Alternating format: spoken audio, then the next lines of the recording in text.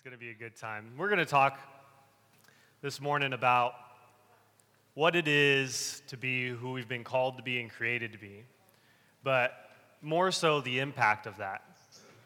I think that there is a move by the enemy to convince you that your life lived in obedience to the Lord has minimal to no impact on this world. And I believe he says that to us and whispers that to us so that, one, our obedience to being who we've called us to be is put on the back burner. And to discourage us, but I think most importantly to cut off the power that the Lord wants to flow through you and share with the world. So we're going to get into it. Brandy, I'm going to invite Brandy up, and she's going to read our verse this morning. Yeah. Hold it right up to your chin. Hello, can you hear me? Put it on your chin. Hello? There you go. Okay. Good morning. Today I'll read Philippians 1, verse 27. Above all, you must live as citizens of heaven, conducting yourself in a manner worthy of the good news about Christ. Thank you, Brandy. We want to involve our students in our service. This is their church, their family as well. They play a role in it. So thank you, Brandy. But there is a way that we have been called to live. All of us. There's a way we've been called to live. Last week, Eric said, hey, you're created for his presence, and talked about the goodness of his presence and how good it is to be in his presence. And this week, what I want to do is be like, okay, now, what's the impact on the world when we live from his presence? Because there is an impact. And he talked about, that he set up this idea of community for the world to see. It sounds a lot like what we know as being called to be light so that all can see. We didn't accept Christ just to receive our ticket into heaven, and then Jesus or a pastor or somebody go, okay, you're good to go. Just, kind of do things the way you've been doing them. You've gotten this far, right? Apparently you're in the right direction. You just now go and do what you see fit, right? Because we all know that has resulted in the best outcome. Yeah. Most of the time it's resulted in rock bottom or near rock bottom. In one way or another, it's resulted in us on our knees before the Father. We received Christ because we knew there has to be another way. And he revealed himself to us and said, there is another way. I am the way. I'm going to give you new life. That new life isn't just so that you can come and make a few tweaks in your life, but it is, in every sense of the word, new. Opposite, transformational living. That we're called to live because there is an impact that has, one, on your life, but on the lives around you. If you're a parent or spent any time at all around kids, you know that the way you live impacts your kids. They see everything, right? They see everything. They mimic everything. When they're old enough, they start calling you out on that stuff. Yeah. Huh? About 3 and she hasn't really started calling me out yet. Has she? What? Okay. Oh, okay. Oh, okay. I guess me and my 3-year-old are going to have a talk. No. The way you live has an impact on your life, but also the world around you. There's a way that we've been called to live that benefits you, but also benefits the world around you. Those that get to interact with you, those that get to peer into your life, either for your whole life or even just a moment of it. And when we live from his presence, this impact isn't just a momentary impact, it's an eternal impact that we have on the world.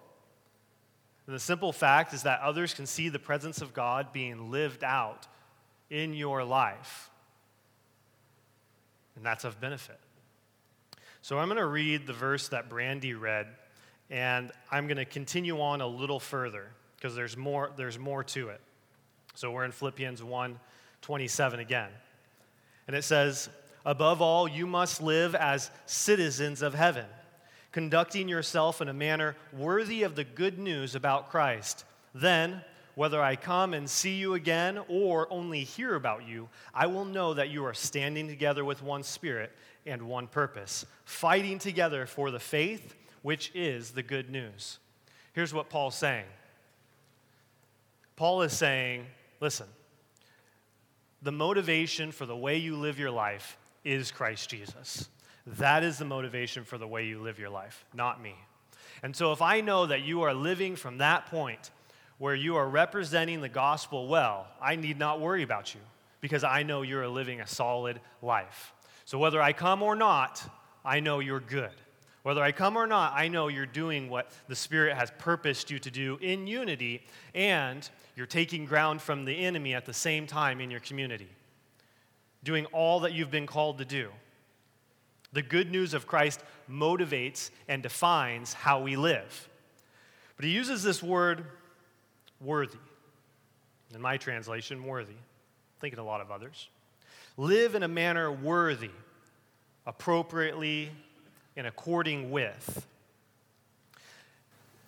What he's getting at here is live in such a way that your life gives accurate testimony to the gospel.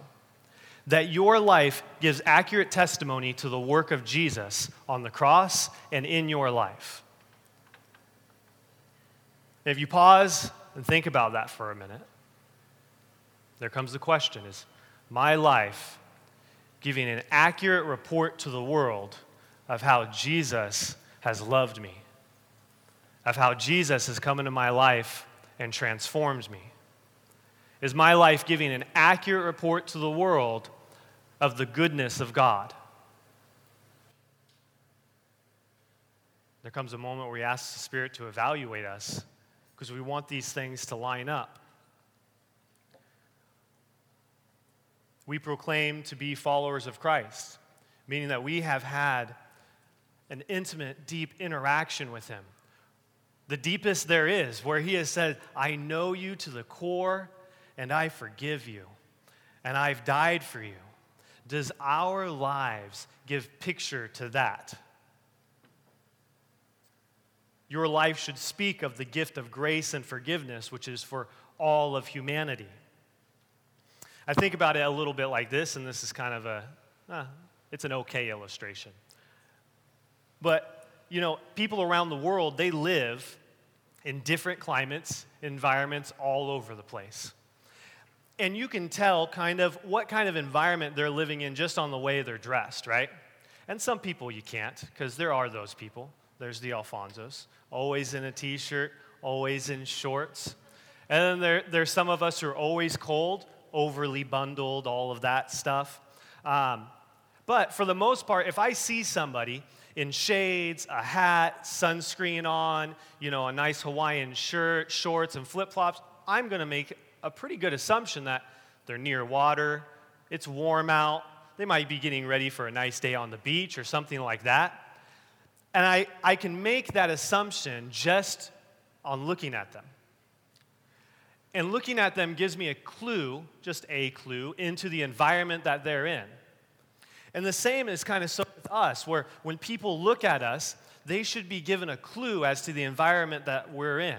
They should be given a clue that actually says, though they may not even know it, this person is in the presence of God.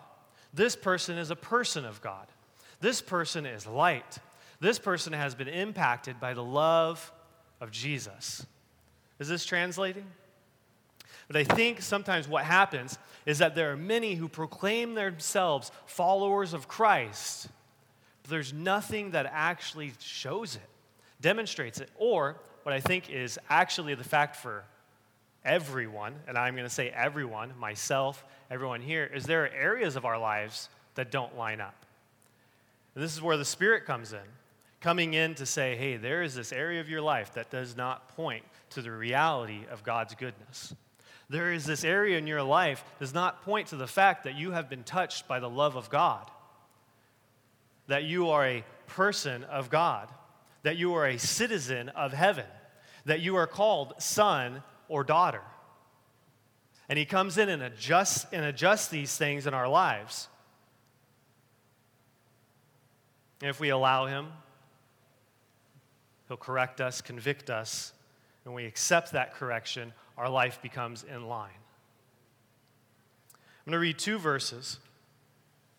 Philippians 2:15, just a chapter after where we were just reading, saying, "Live clean, innocent lives as children of God, shining like bright lights in a world full of crooked and perverse people." Now I'm going to read from Matthew. It was really difficult to kind of narrow it down to only reading 2 verses here because light is kind of mentioned all throughout. Like there's all of these images or these verses that give us an image of light as God's people shining bright as light in darkness. So I'm going to read Matthew 5:14, just the first part of it, and then I'm going to jump to verse 16. It's saying, "You are the light of the world." And verse 16 saying this, "Let your good deeds shine out for all to see, so that everyone will praise your heavenly Father." Our good deeds, when we shine bright as lights, has an impact on the world, so much so that it leads people to praising the Heavenly Father. Do you see that connection there?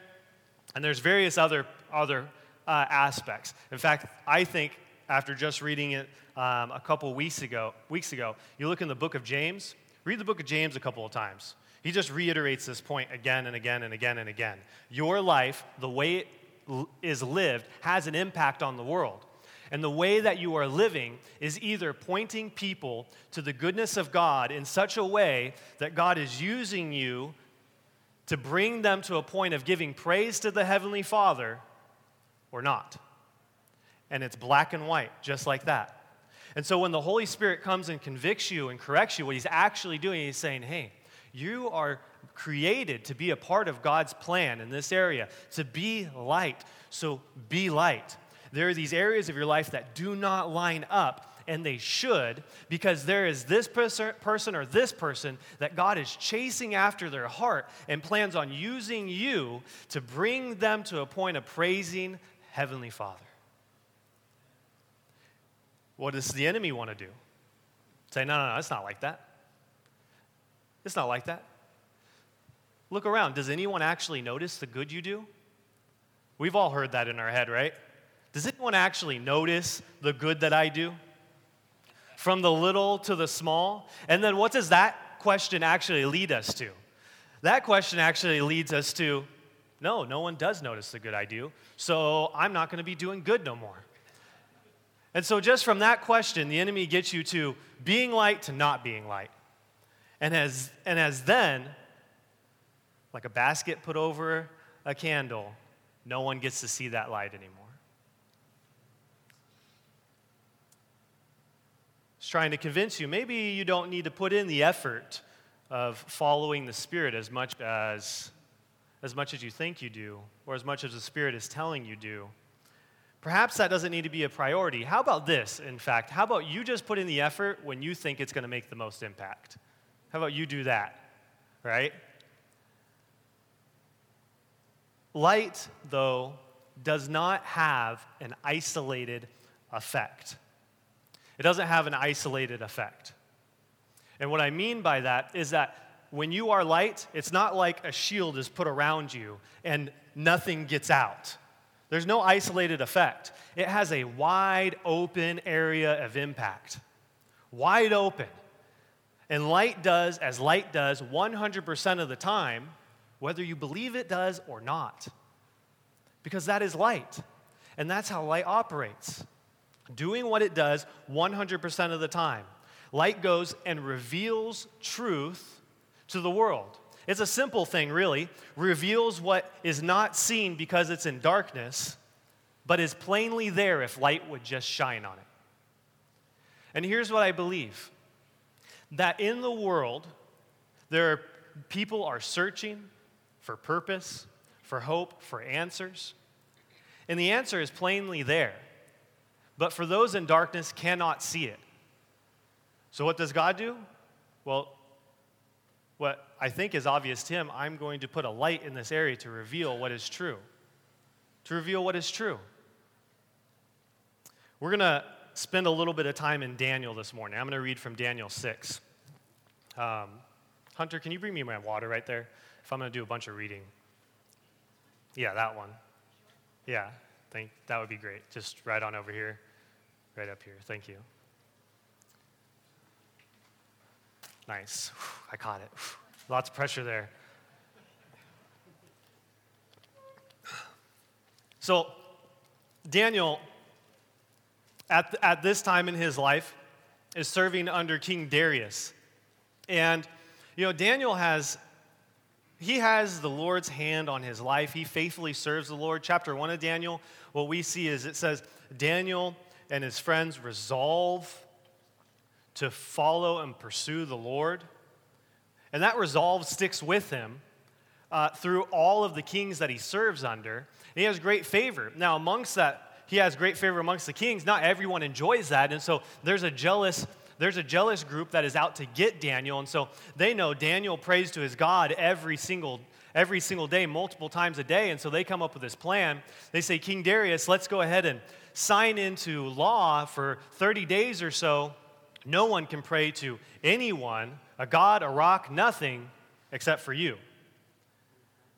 And if they do break this law, right into the lion's den. It was a brutal time back then. Lion's den. No trial, lion's den. I wonder if that was like an effective thing. It was probably very effective, the lion's den. Okay, we're not going to talk about the effectiveness of the lion's den. So now that's at this point where King Darius actually spends some time trying to figure out, okay, Daniel is now going to get thrown in the lion's den because he prays 3 times a day. He's breaking the law, and there's nothing that the king can do to unravel this now. And so here's where we're at, Daniel 6, chapter 16 through 23. So at last, the king gave the orders for Daniel to be arrested and thrown into the den of lions. The king said to him, "May your God, whom you serve so faithfully, rescue you." I'm going to pause. Understand for a second. King Darius, the most powerful person in the world at this moment, saying, I can't do nothing.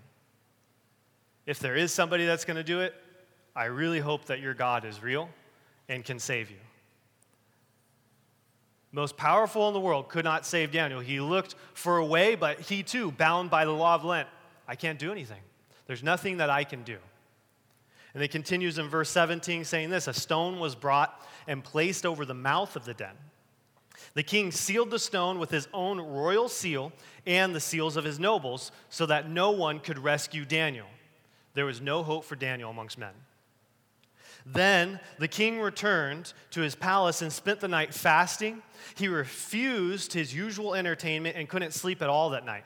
Pausing again, King Darius, worried about Daniel, hoping Daniel is okay, knowing that there is no way that he can actually be saved from hungry lions, probably still trying to figure out, is there a way I can go open it right now without breaking the law, trying to figure out some loophole. There is no loophole. And so he's worried about Daniel this whole time. But there's questions that are being pondered in his head, running through his head the whole evening. And it says, very early the next morning, the king got up and hurried out to the lion's den. And when he got there, he called out in anguish, Daniel, servant of the living God, was your God, whom you serve so faithfully, able to rescue you from the den of lions? This is the question that's on his mind. Is his God able?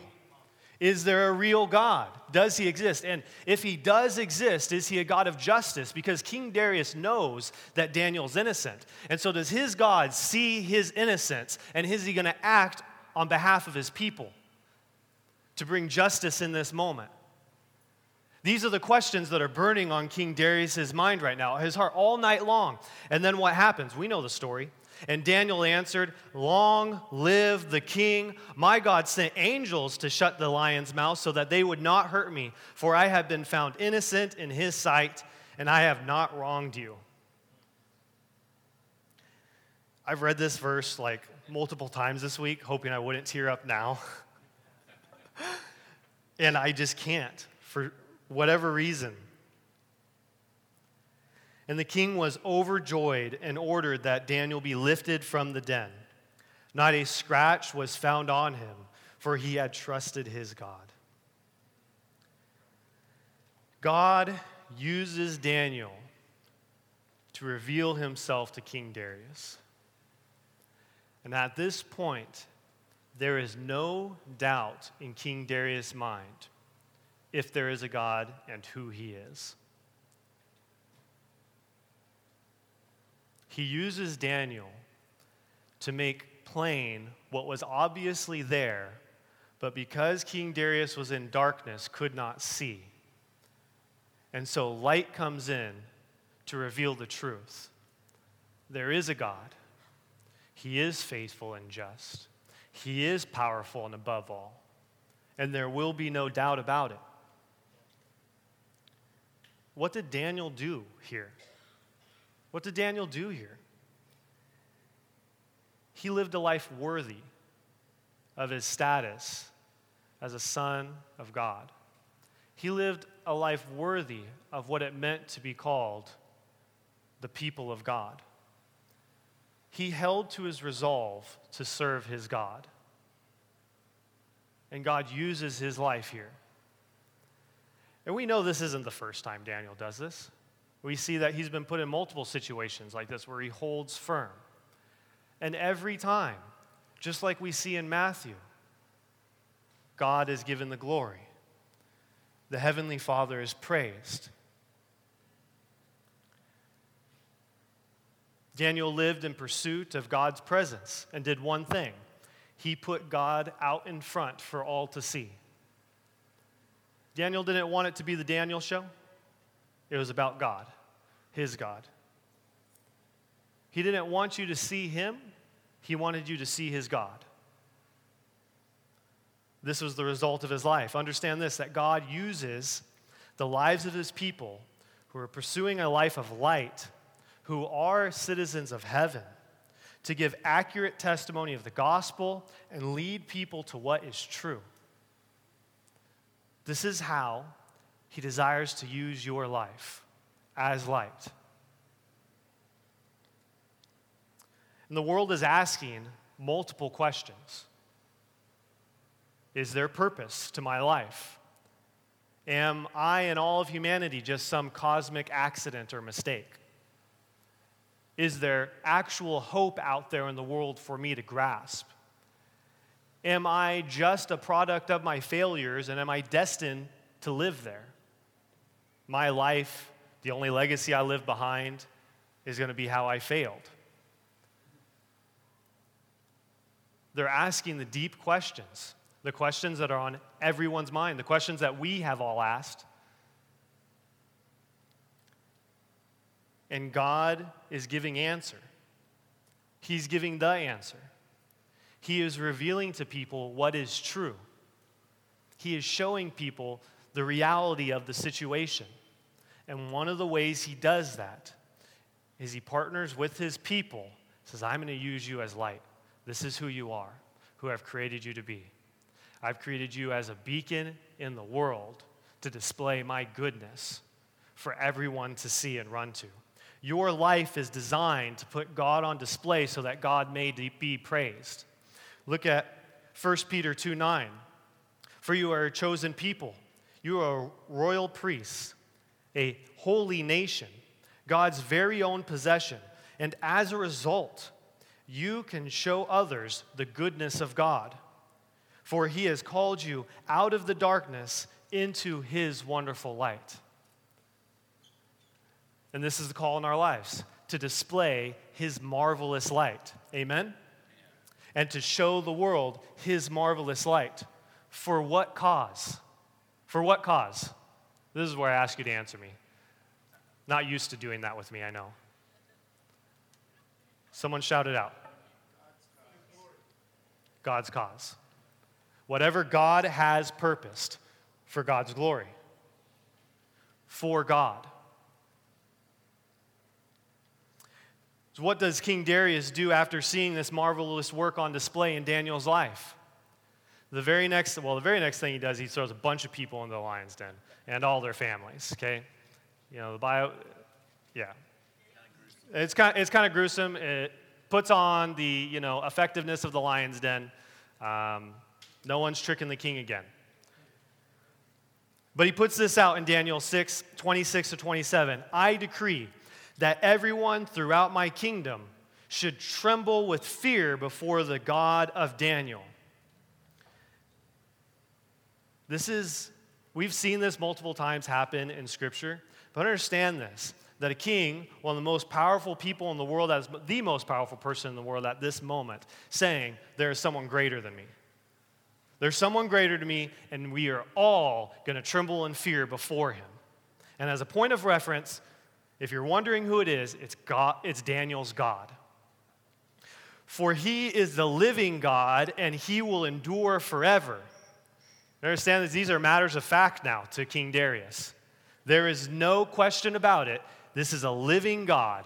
He reigns, and his kingdom is not going away. His kingdom will never be destroyed, and his rule will never end.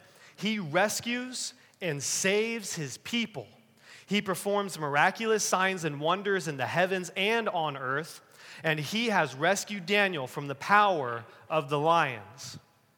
King Darius gives praise to God. And it says he put this out for the whole world to see. It means it went out to the furthest reaches of his kingdom. Everyone is going to hear this. And this happens because God is working on the heart of King Darius. He uses Daniel in his plan. And now King Darius, he sees the reality of God as it's always been, but shadowed to him because he was in darkness. God illuminates the realities, and now he is giving praise to God. He is giving praise to God. And if you look at your own life, this is a very similar path to that all of us have taken. We were once in darkness, but now have been brought into his wonderful light. He confidently makes this declaration because he knows them to be true. He knows God reigns. He knows that God rescues his people. And look at some of maybe the rolling effects of this. This decree put out to all nations. Daniel is an exile from his homeland, but he's one of thousands. Imagine you're in exile along with Daniel, spending multiple decades in a land that is not yours. Still faithfully pursuing God. I'm sure it's much of a struggle. It's not to say Daniel didn't have a struggle. I mean, he's thrown into a lion's den. But then you hear this decree put out by the king. God rescues and saves his people. You imagine the burst of hope that this would have given to God's people who are seeing this, saying, I am not unseen by my God. He sees me. We have not been lost forever. He's going to come and rescue us. When we live in pursuit of God and in alignment with our heavenly citizenship, the work of Christ that was done on the cross, performed in your life, is put on display to give testimony to the reality of God and give answer to people's deepest questions.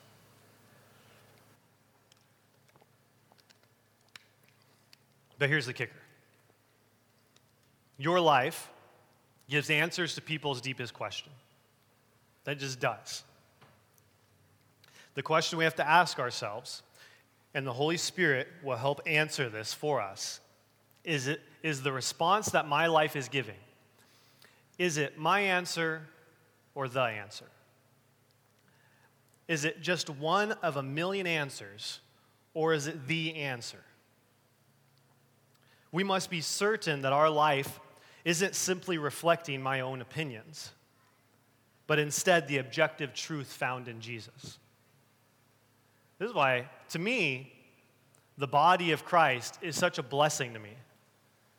Because I can tend to be a very opinionated person about the dumbest things. No, the mic needs to be on this side. At all times, for no reason. Just always there. Why? Because I think it's so.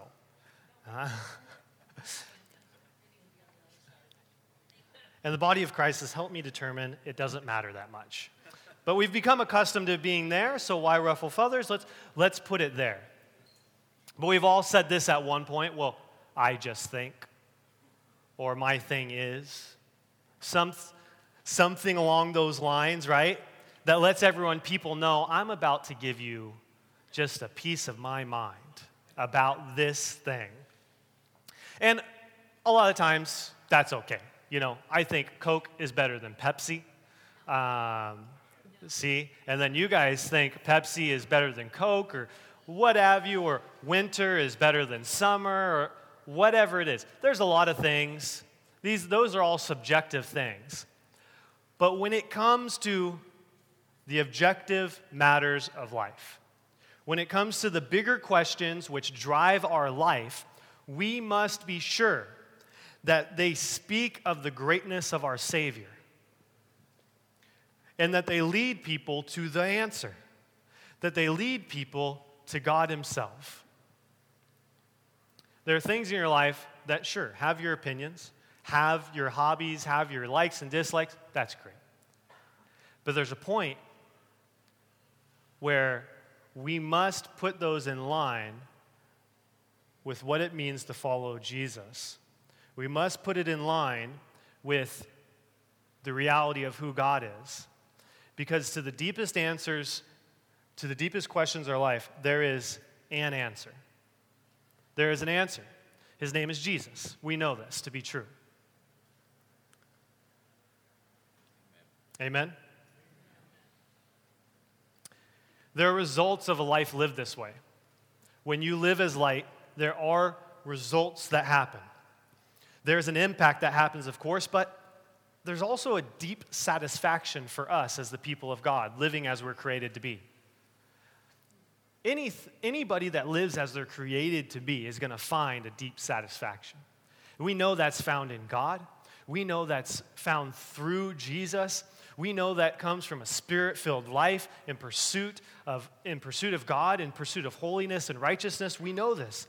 In Psalm 119, 1 and 2, it says, "Joyful are people of integrity who follow the instruction of the Lord. Joyful are those who obey His laws and search for Him with all their hearts." What's the secret to joy? Obedience to God. There is joy in the Lord. He always provides what is best, life abundant.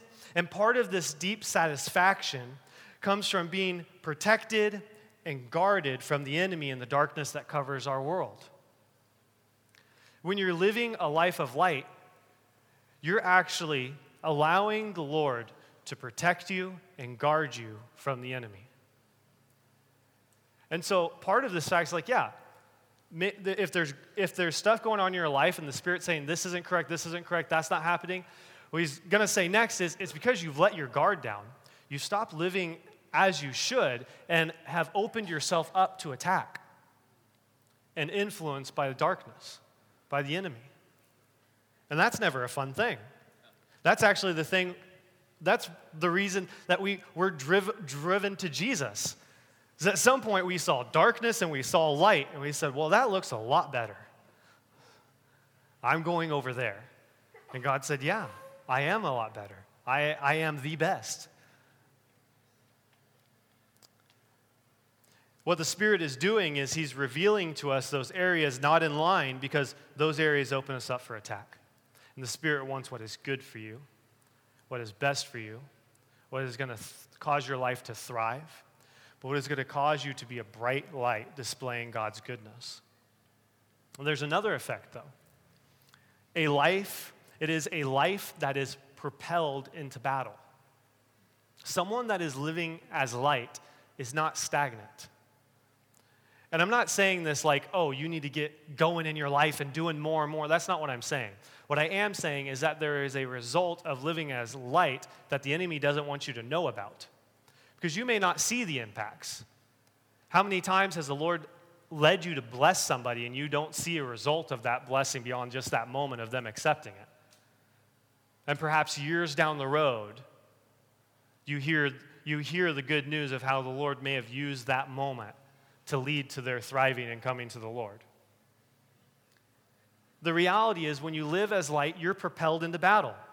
There is always an impact on the world around us when we choose to be light, when you choose to be citizens, and when you choose to obey and live from the Lord's presence.